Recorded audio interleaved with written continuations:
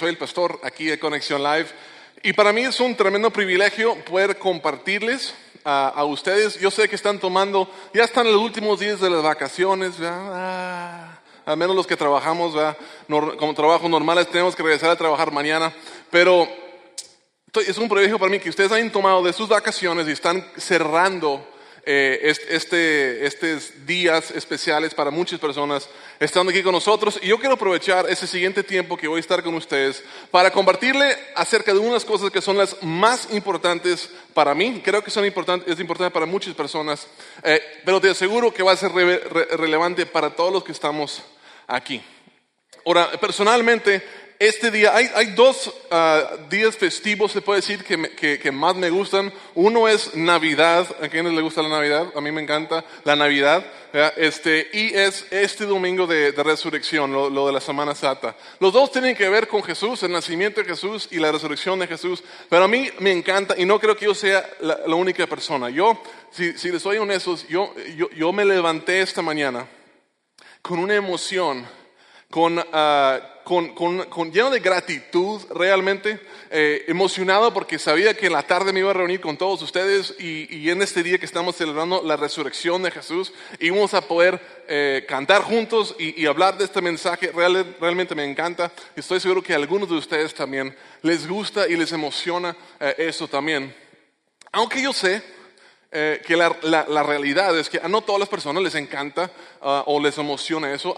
Seguramente hay personas, y quizás aquí, y si es así, está perfectamente bien. Todos tienen libertad de sentir o pensar lo que quieren. Personas que no les llama mucho la atención eso, que no les emociona, incluso pueden pensar que estamos exagerando. Seguramente todos nos gustan las vacaciones, ¿verdad? Tener unos días libres, pero ¿por qué tanto alboroto? ¿Por qué tanta emoción? Al cabo, Jesús hizo muchos milagros. ¿Y por qué celebramos tanto la resurrección? O sea, ¿por qué no celebramos algunos de los otros milagros? Y si eso es el caso, y algunas personas que ni siquiera creen en la resurrección de Jesús, y eso está bien, si eso es tu caso. Pero yo estaba pensando en esas cosas como a algunos nos gusta, otros como que indiferentes y todo. Y llegué a la conclusión que hay más o menos 4 categorías de personas en relación con la resurrección de Jesús. Hay algunas personas, número 1, que son a lo mejor como yo.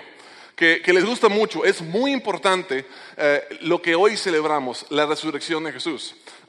Más allá de un día festivo o sea, no es importante solamente porque estamos en este mes y son las vacaciones, sino es algo que ha llegado a impactar o formar toda nuestra vida, todos los días del año. La resurrección de Jesús es importante y seguramente hay otras personas aquí que sienten lo mismo.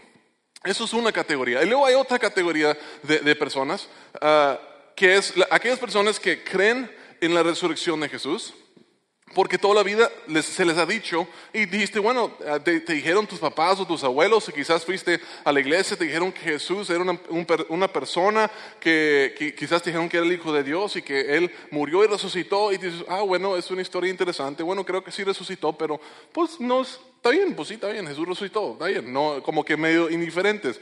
Y si eso es tu caso, eso está bien también.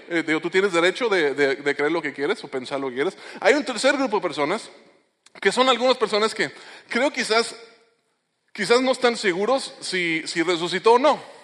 O como que en veces como que sí, en veces como que no, es difícil creer que alguien haya resucitado. Y ese grupo de personas quizás dicen, está bien, pero...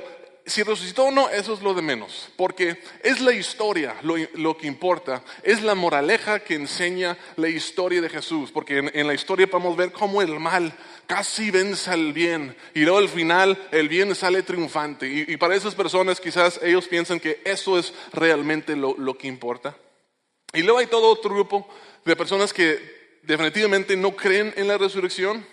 Y la verdad como que están, y estas personas en veces son como que, de que yo no creo que Jesús resucitó, y andan queriendo convencer a otras personas que no resucitó, porque no es lógico, porque es irreal o irracional pensar que un hombre va a morir y 3 días después resucitarse, y no creen eso.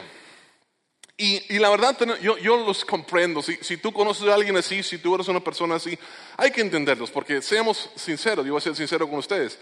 Si tú te acercaras conmigo y me dijeras que un conocido o un buen amigo tuyo murió y luego 3 días después resucitó de la muerte, yo pensaría, primero, está bromeando, está jugando conmigo. Y dices, no, en serio, no estoy bromeando. La segunda cosa que voy a pensar, bueno, me está mintiendo. Y no es una mentira, en serio. Voy a pensar, me quiere estafar. Algo me va a pedir, algo me quiere convencer para sacar algo de mí. Y al último dices tú, si dices, no, en serio, no estoy tratando de estafarte. Mi amigo murió, y todo, dice, está loco. O sea, la última opción es que no sucedió. Porque esas cosas no suceden.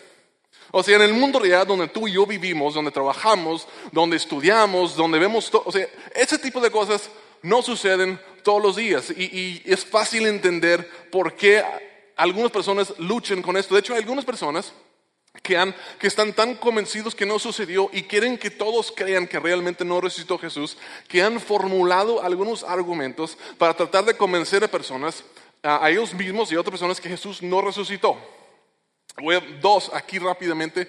A lo mejor han escuchado algunas de esas cosas, si han visto en History Channel quizás o algo así y han hablado de estas cosas. En veces ponen cosas como que se oye muy interesantes o controversial en el History Channel y han dicho cosas, quizás escuchado. Una de las teorías es que Jesús realmente no murió. Sí existió, sí fue crucificado, pero no murió, simplemente se desmayó en la cruz.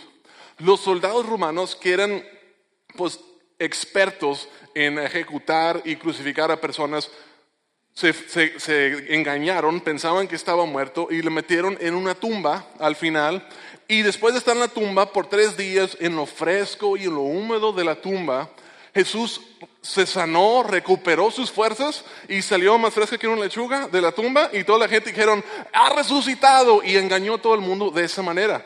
Eso es una teoría, la cual digo, bueno, una lanza en el costado, pérdida de tanta sangre. Se me hace que hoy en día ni con la tecnología y el conocimiento de medicinas que hoy existen lo podrían recuperar, y mucho menos en una tumba antigua hace 2000 años. Pero bueno, eso es lo que algunos dicen.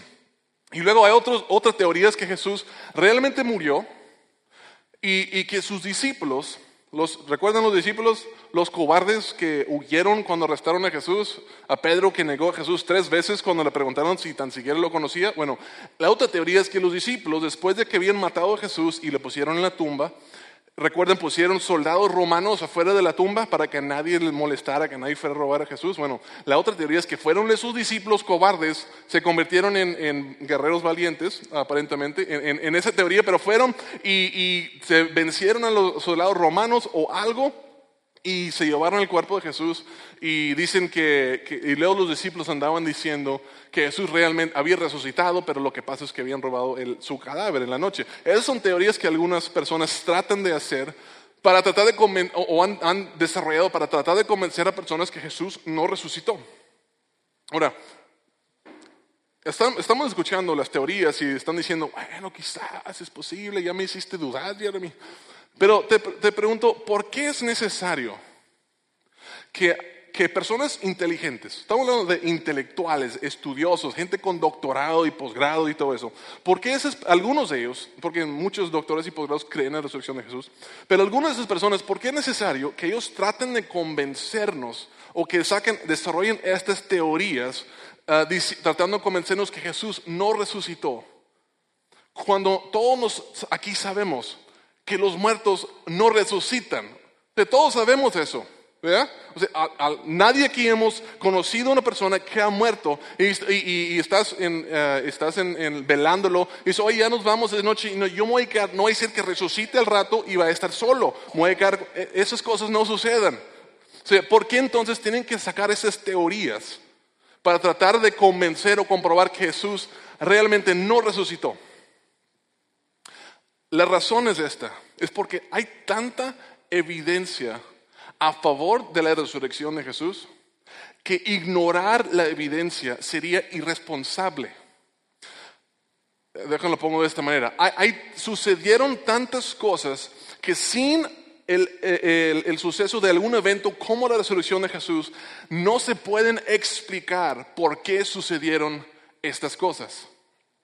Y lo que yo quiero hacer por el resto de este tiempo que voy a estar con ustedes, quiero presentarles 4 evidencias del por qué yo creo que Jesús resucitó.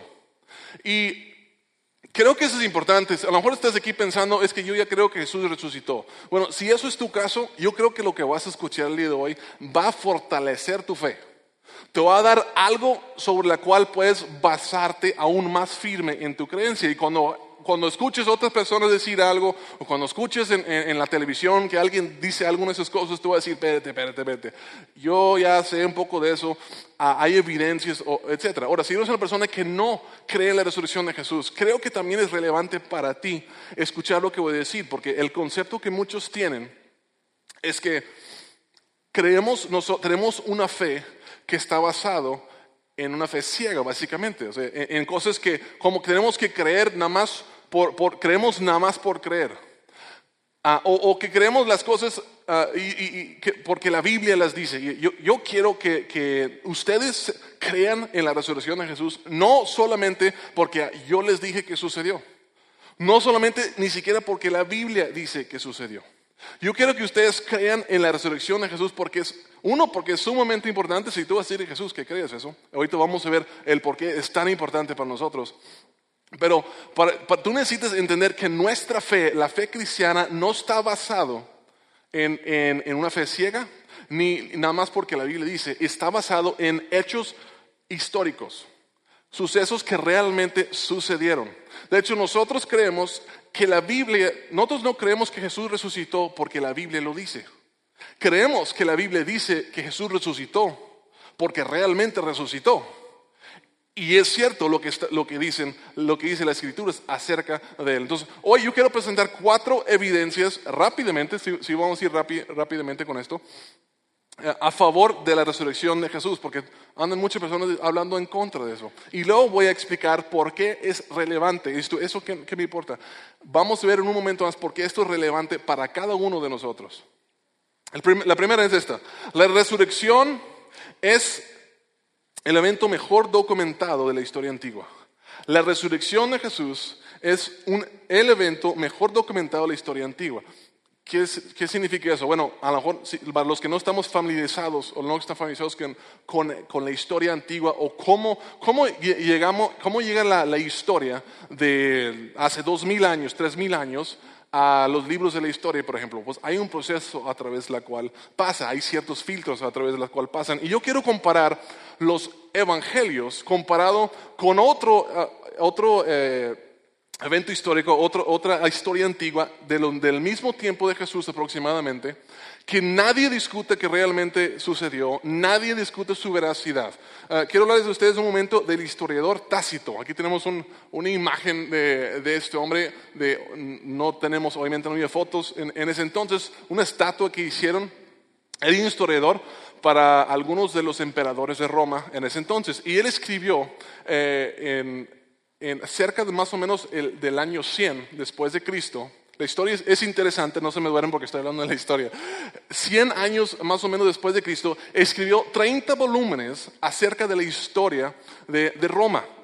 30 libros, 30 volúmenes de historia, hablando de distintos emperadores romanos que vivieron dentro de ese tiempo. Estaba dividida sus 30 volúmenes en 2 partes.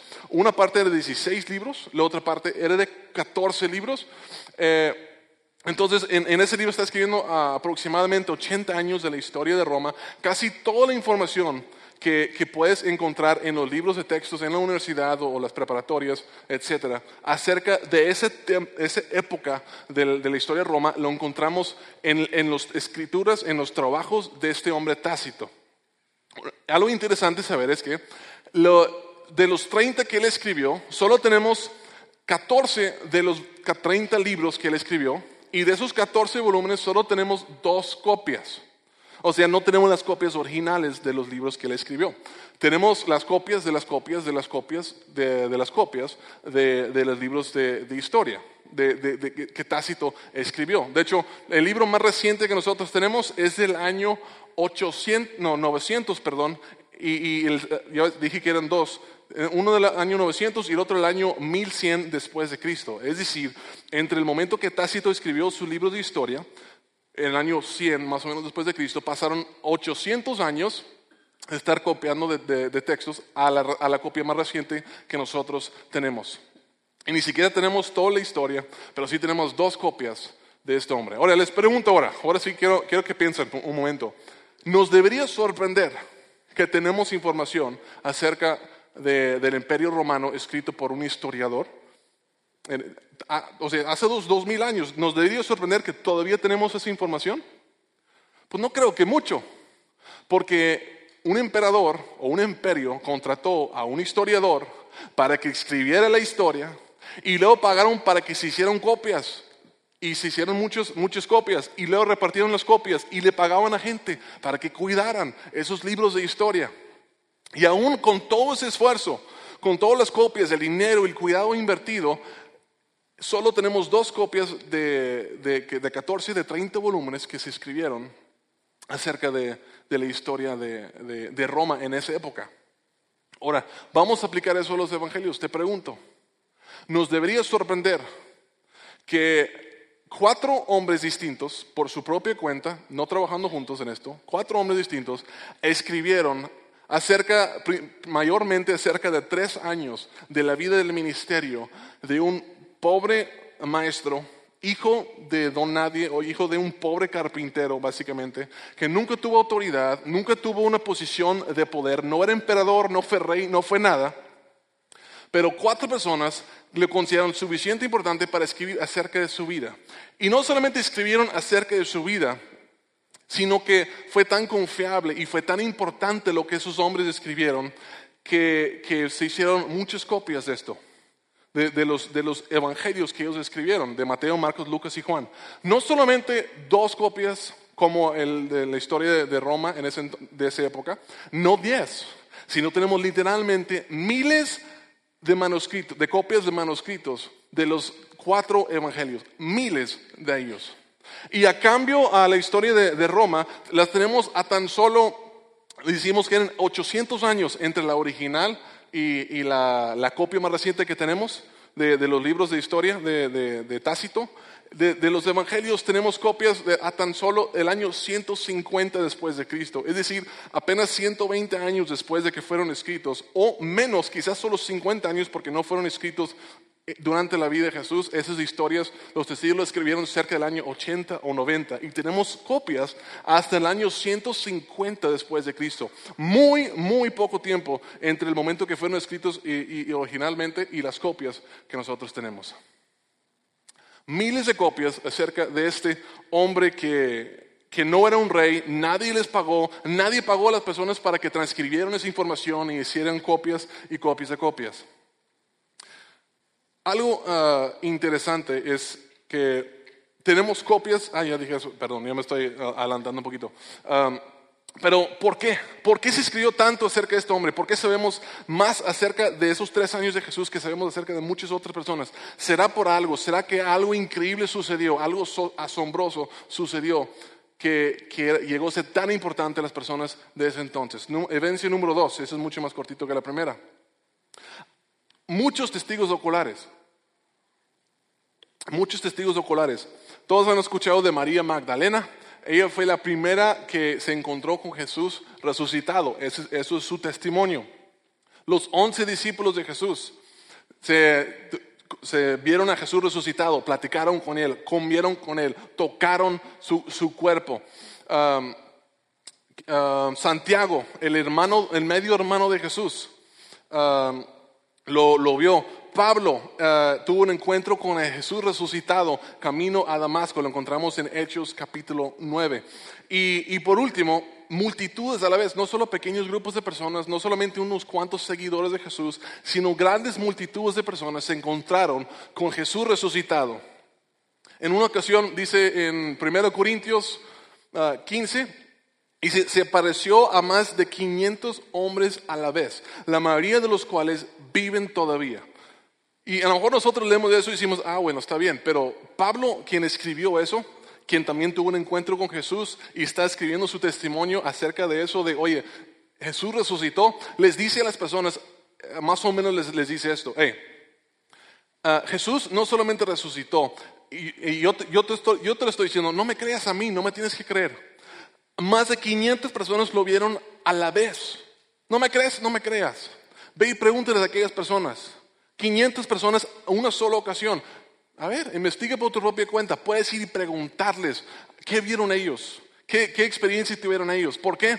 Porque no estaban tratando, y eso es importante, porque muchas veces pintan como que hicieron esto en secreto, como nomás en un grupo cerrado de personas y fue creciendo la leyenda de Jesús. No es cierto. Cientos de personas lo vieron resucitado y están diciendo, Pablo, ve y habla con ellos, están vivos, llega a tu propia conclusión. ¿Por qué? Porque ellos estaban convencidos que habían tenido un encuentro con Jesús resucitado. Tercera evidencia, el testimonio de antes y después de los apóstoles y muchas otras personas. Antes de la muerte de Jesús, ustedes van a estar familiarizados con algunas de estas cosas. Todos los discípulos corrieron y abandonaron a Jesús. ¿Recuerdan eso? Jesús está con sus discípulos en el jardín y llega Judas, el beso de traición, y se llevan a Jesús. ¿Y qué sucede? Todos corren. Después de eso, poco tiempo después, casi inmediatamente después, Pedro se fue a escondidas detrás de Jesús para saber lo que está pasando. Y una niña se le acerca y le pregunta, oye, se me hace que te reconozco, tú eres un seguidor de Jesús, ¿no? Y dijo, no, 3 veces negó a Jesús, diciendo que ni siquiera lo conocía a Jesús. Antes de la resurrección de Jesús, Santiago, el hermano de Jesús, no creía que Jesús era el Mesías, no creía que nadie era especial. ¿Cómo iba a creer que Jesús era más que su hermano? O sea, si tu hermano te dice que es el Hijo de Dios, ¿tú le creerías? Claro que no, ni haciendo milagros. ¿Por qué? Porque yo sé de dónde saliste, salí de la misma mamá que tú. O sea, yo no voy a creer que tú eres el Hijo de Dios, que no seas sangrón. Antes de la resurrección de Jesús, eso era el punto de vista de Santiago. Pocas personas siguieron a Jesús en vida. Alcanzó a tener Jesús cientos de seguidores, quizás cuando mucho 1000, un poquito arriba de 1000 en alguna ocasión durante su ministerio en la tierra. Pocas personas lo siguieron. Y Pablo, recuerden, Pablo, él estaba persiguiendo a los cristianos, quería acabar con el movimiento cristiano, quería matar a los cristianos antes de la resurrección de Jesús. Pero ¿qué sucedió después de la resurrección de Jesús? Un cambio tremendo en las personas. Los discípulos, todos comenzaron a predicar valientemente de Jesús. Ellos vieron a Jesús y salieron a las calles a predicar. Piensen en este momento. Corrieron cuando vinieron por Jesús. Una niña le pregunta a Pedro si conocía a Jesús y dice que no. Pero después de la resurrección de Jesús, salen Pedro y los otros discípulos del lugar donde habían estado, llegan a las calles y le empiezan a decir a todas las personas en Jerusalén, muchos de los cuales habían gritado crucifíquenlo. Seguramente muchos de ellos estaban involucrados incluso en eso, y empezaron a predicarle a todas las personas ahí: ustedes lo mataron, Dios lo levantó, nosotros lo hemos visto, ahora arrepiéntanse. ¿Qué cambio de comportamiento en los discípulos de antes y después? ¿Por qué ese cambio tan grande? Pedro, quien negó a Jesús 3 veces antes de que muriera, después de su resurrección, de verlo resucitado, él murió crucificado igual que su Señor, entregó su vida como mártir por no negar la resurrección de Jesús a su Señor. Santiago, el hermano de Jesús, que no quería saber nada antes, después de la resurrección de Jesús, se convirtió en un líder principal en la iglesia de Cristo en Jerusalén. En una sola ocasión, 3,000 personas se bautizaron en el nombre de Jesús, empezaron a seguir a Jesús. En otra ocasión, 5,000 personas empezaron a seguir a Jesús. ¿Por qué? ¿Por qué durante la vida de Jesús, como que sí, hace algunos milagros y algo, pero después lo matan en la cruz y lo meten en una tumba? Ahora, si Jesús no resucita realmente, ¿qué explicación podemos tener para el cambio tan drástico en las personas? ¿Qué llenó a sus seguidores de esa valentía? ¿Por qué solo cientos estando Jesús presente, pero miles cuando Jesús ya no está presente? ¿Será que Jesús realmente resucitó? ¿Será que algo realmente sucedió que convenció a todas las personas que Jesús no era un simple hombre? Y por último, miles de millones de personas han puesto su fe en Jesús desde ese entonces hasta el día de hoy. Miles de millones de personas han creído que Jesús es el Mesías, el Hijo de Dios, quien murió y resucitó. ¿Por qué? Estamos hablando de un hombre que solo ministró 3 años. Ya dijimos, no era un emperador, nunca escribió un libro. Un pequeño grupo de personas lo estaban siguiendo durante su vida. Pobre. ¿Por qué? ¿Por qué tantas personas a través de los años han confiado en él y lo han seguido? Sin una teoría muy buena. Y por eso gente trata de desarrollar teorías.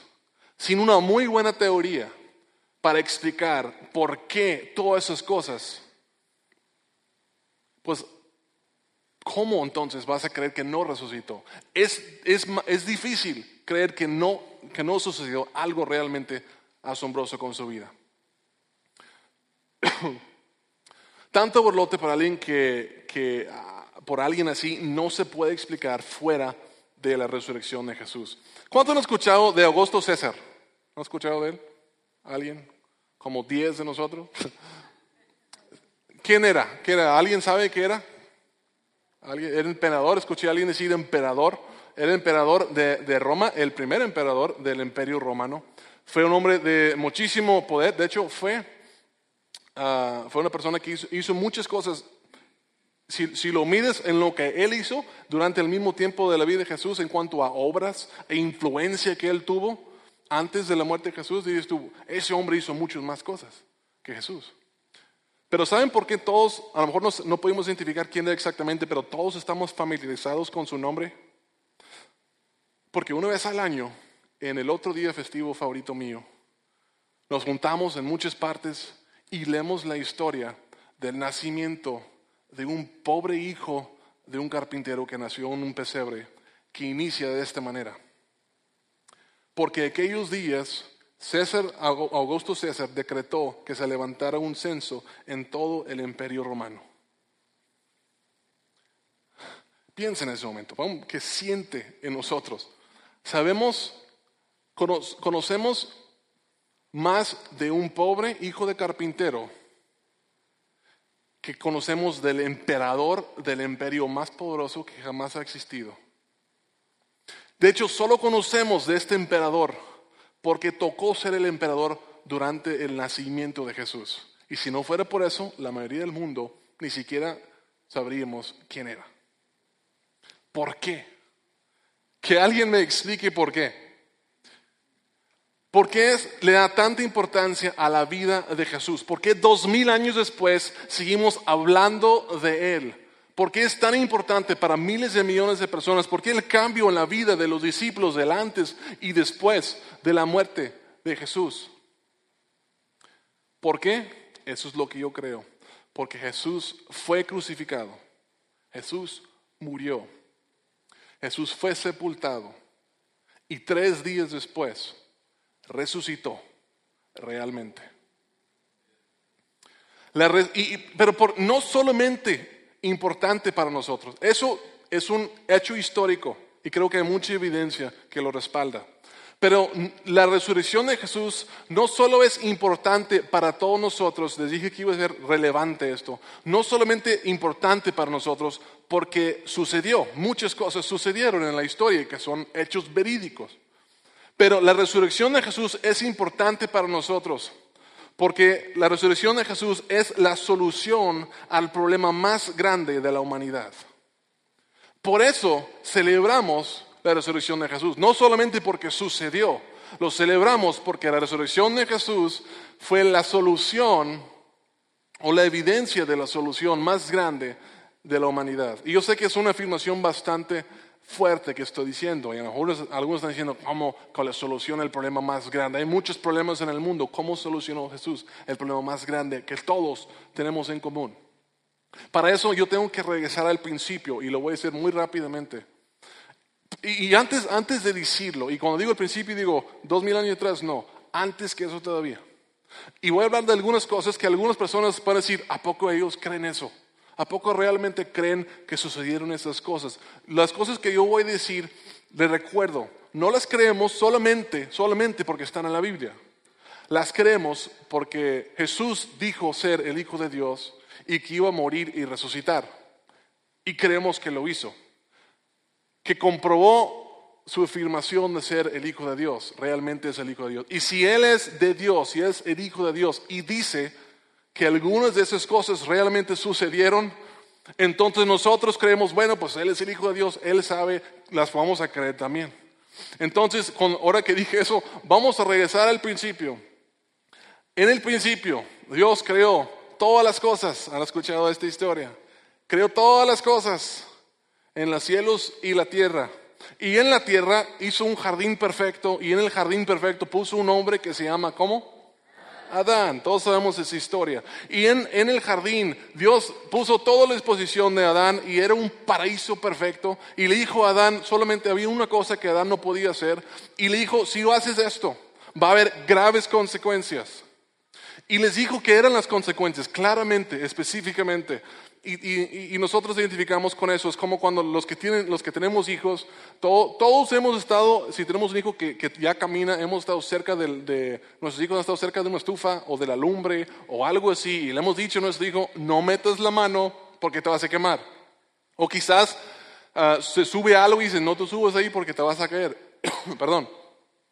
Bueno, ¿y qué es lo que sucede? Pues si mete la mano, pues se quema, y se cae, y dice, te dije, te advertí. En este caso, la consecuencia de la desobediencia de Adán era más grave que solamente quemarse la mano. Era la muerte. Era la muerte física, espiritual, relacional y en todas las áreas de Adán. Y Adán desconfió. Dijo, yo creo que Dios me quiere engañar, por alguna razón se le metió un engaño en su cabeza y él dijo, yo no creo, quizás que Dios me quiere privar de algo, y desobedeció. Hizo lo que Dios dijo que no hiciera y sucedió exactamente lo que Dios dijo que iba a suceder. Luego el pecado entró a la vida de Adán y trajo muerte a cada área de su vida. Y más adelante Adán tuvo hijos. Y las consecuencias del pecado de Adán lo heredaron sus hijos. Y los hijos de sus hijos, y los hijos de sus hijos, etcétera, etcétera, etcétera, hasta llegar aquí con nosotros.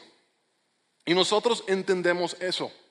Porque todos nosotros, si somos bien sinceros, estamos sufriendo las consecuencias de alguien más en nuestras vidas. Todos hemos sufrido las consecuencias de alguien más, de nuestros padres. Todos estamos sufriendo las consecuencias de las decisiones de nuestros padres. Todos, sean buenas o sean malas, todos estamos sufriendo consecuencias de nuestros padres. Y en este caso, así como una enfermedad se puede transmitir de generación en generación por una mala decisión de un padre, sucedió aquí en el caso del pecado. Si alguna vez te has preguntado por qué hay tanto sufrimiento, por qué hay tanta muerte, ¿alguna vez han preguntado eso? Hemos visto, escuchado cosas en estas últimas semanas y meses de lo que está sucediendo en Siria y en Irak, y decimos, es terrible lo que está sucediendo. ¿Por qué están sucediendo tantas cosas malas en el mundo? Es porque nuestro abuelo desconfió de Dios y sucedió exactamente lo que Dios dijo que le iba a pasar. Iba a haber consecuencias de muerte, y la muerte iba a afectar todas las áreas de su vida y toda la tierra también. Y para acabarla de amolar, como dicen por aquí, nosotros seguimos desconfiando de Dios también, ¿verdad que sí? Dios nos dice, debes vivir de esta manera, debes de ser así, así, así, debes de tratar a los demás como yo les he tratado a ustedes, y no lo hacemos. Seguimos desobedeciendo y yendo en contra de lo que Dios dice, y estamos acarreando más y más consecuencias sobre nosotros mismos. O sea, están las consecuencias que heredamos a nuestro padre Adán, nuestro abuelo Adán, y luego están todas las consecuencias que seguimos acarreando sobre nosotros mismos porque desconfiamos en Dios y seguimos tomando malas decisiones. Y adivine qué. Así como las decisiones de Adán afectaron a otras personas, a terceras personas, nuestras decisiones afectan a terceras personas también. Entonces muchos seguimos sufriendo, no porque nosotros tomamos una mala decisión necesariamente, sino porque la gente alrededor de nosotros, nuestros familiares, nuestros vecinos, nuestros maestros, siguen tomando malas decisiones y seguimos siendo perjudicados. Y la verdad, si somos sinceros, todos hemos desconfiado de Dios en algún momento y estamos sufriendo las consecuencias de eso. Y quiero un ejemplo. Todos han escuchado de la película El Titanic, han visto la película, han escuchado la historia del Titanic, una imagen aquí arriba. Eso es, bueno, no es realmente el Titanic, pero lo hemos escuchado. Para dar un ejemplo, para entender más o menos esto lo que les estoy diciendo y cómo es relevante para nosotros. Si el Titanic es la humanidad y representa la humanidad y el iceberg representa al pecado. En esta situación, en el Titanic, que representa la humanidad, Adán, digamos que es el capitán del barco, ¿está bien? Podemos decir eso, y los pasajeros somos el resto de la humanidad. ¿Okay? En este caso, Dios le dijo al capitán del Titanic, en esta ilustración, que no fuera por ahí, porque iba a chocar con un iceberg, y dijo que iba a hundir el barco, que muchas personas iban a sufrir, y el capitán ignoró la advertencia y le dio como quiere. ¿Y qué sucedió? Exactamente lo que en este caso, en nuestra historia, Dios le dijo que iba a pasar. Topó con el iceberg, se está hundiendo el barco en esa historia, ¿verdad? Ahora, eso nos explica un poquito, o a lo mejor nos ayuda a entender un poquito más, cómo la decisión de Adán nos ha traído consecuencias a todos nosotros. Y para terminar, para poner en situación peor, muchos de nosotros seguimos tomando malas decisiones, como dije, que es más o menos como agarrar una tina y agarrar agua del mar y echarlo adentro del barco que ya se está hundiendo. O sea, el barco se está hundiendo y nosotros seguimos tomando malas decisiones en todas partes del mundo, ¿verdad? Se da cuenta que estamos agarrando agua del mar y echándolo dentro del barco para que se hunde más rápido. Esa es la situación en la cual nos encontramos más o menos. Dije que la resurrección de Jesús es la solución al problema más grande de la humanidad. Estoy explicándoles lo que yo pienso que es el problema más grande de la humanidad. Todos nos encontramos en el Titanic y está hundiéndose.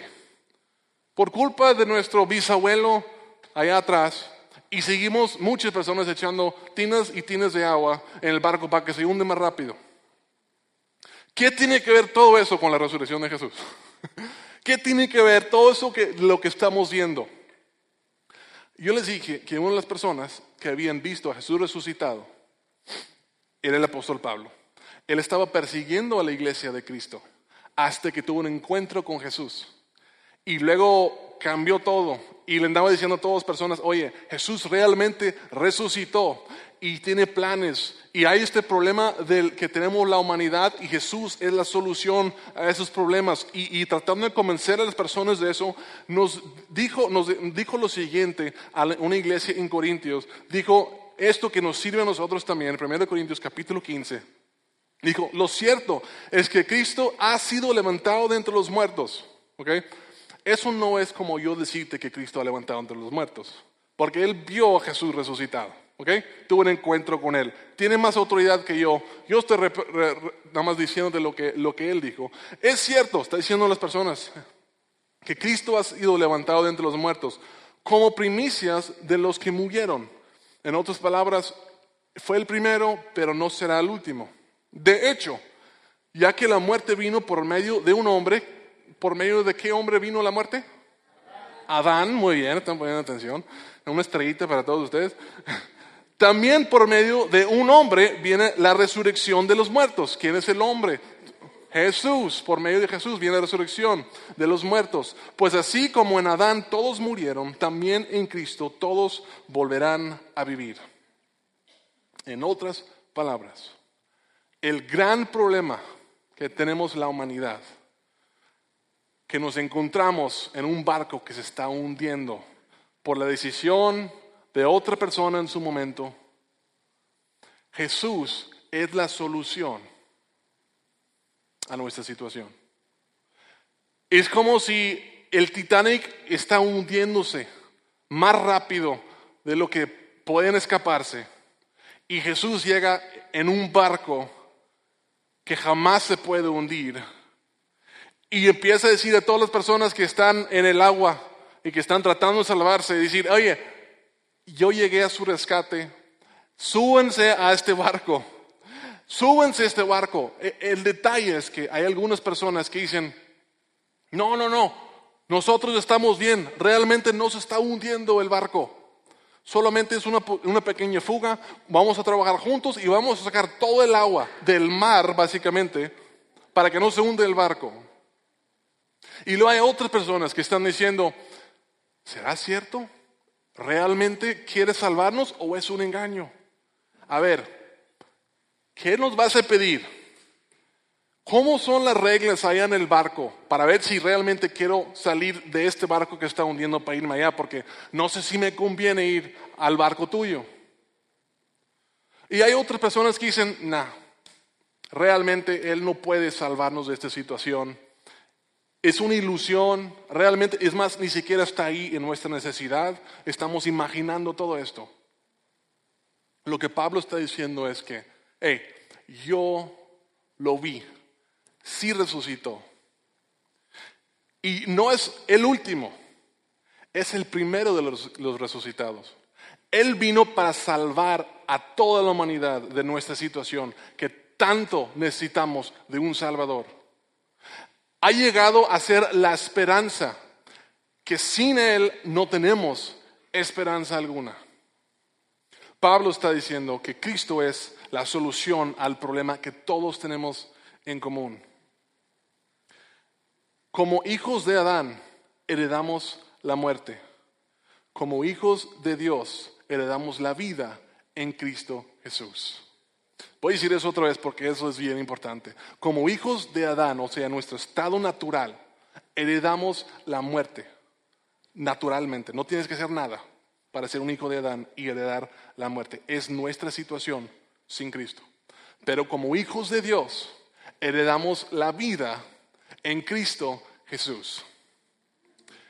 Esas son las buenas noticias de la resurrección.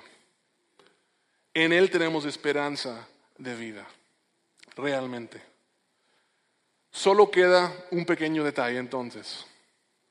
¿Cómo nos hacemos de esa salvación? ¿Cómo pasamos del Titanic al barco que jamás se va a hundir?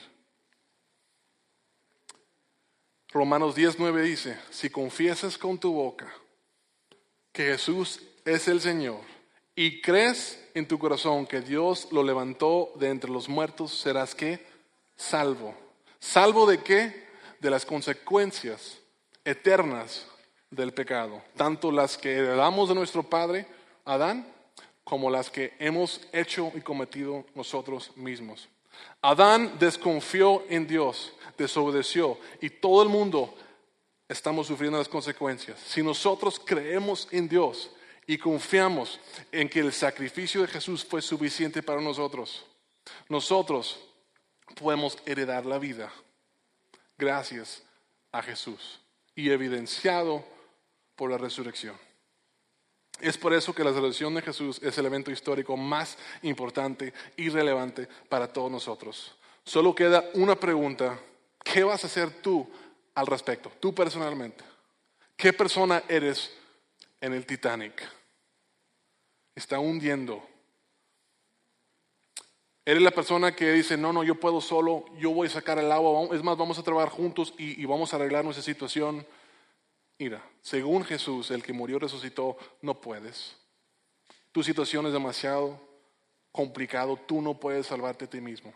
Eres de las personas que dice, a ver, no sé si quiero estar allá arriba porque no sé si me conviene, no sé si me va a gustar, no sé si a lo mejor es un engaño, a lo mejor no es cierto, a lo mejor es todo una ilusión.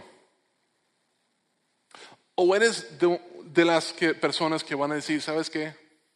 Yo quiero estar allá.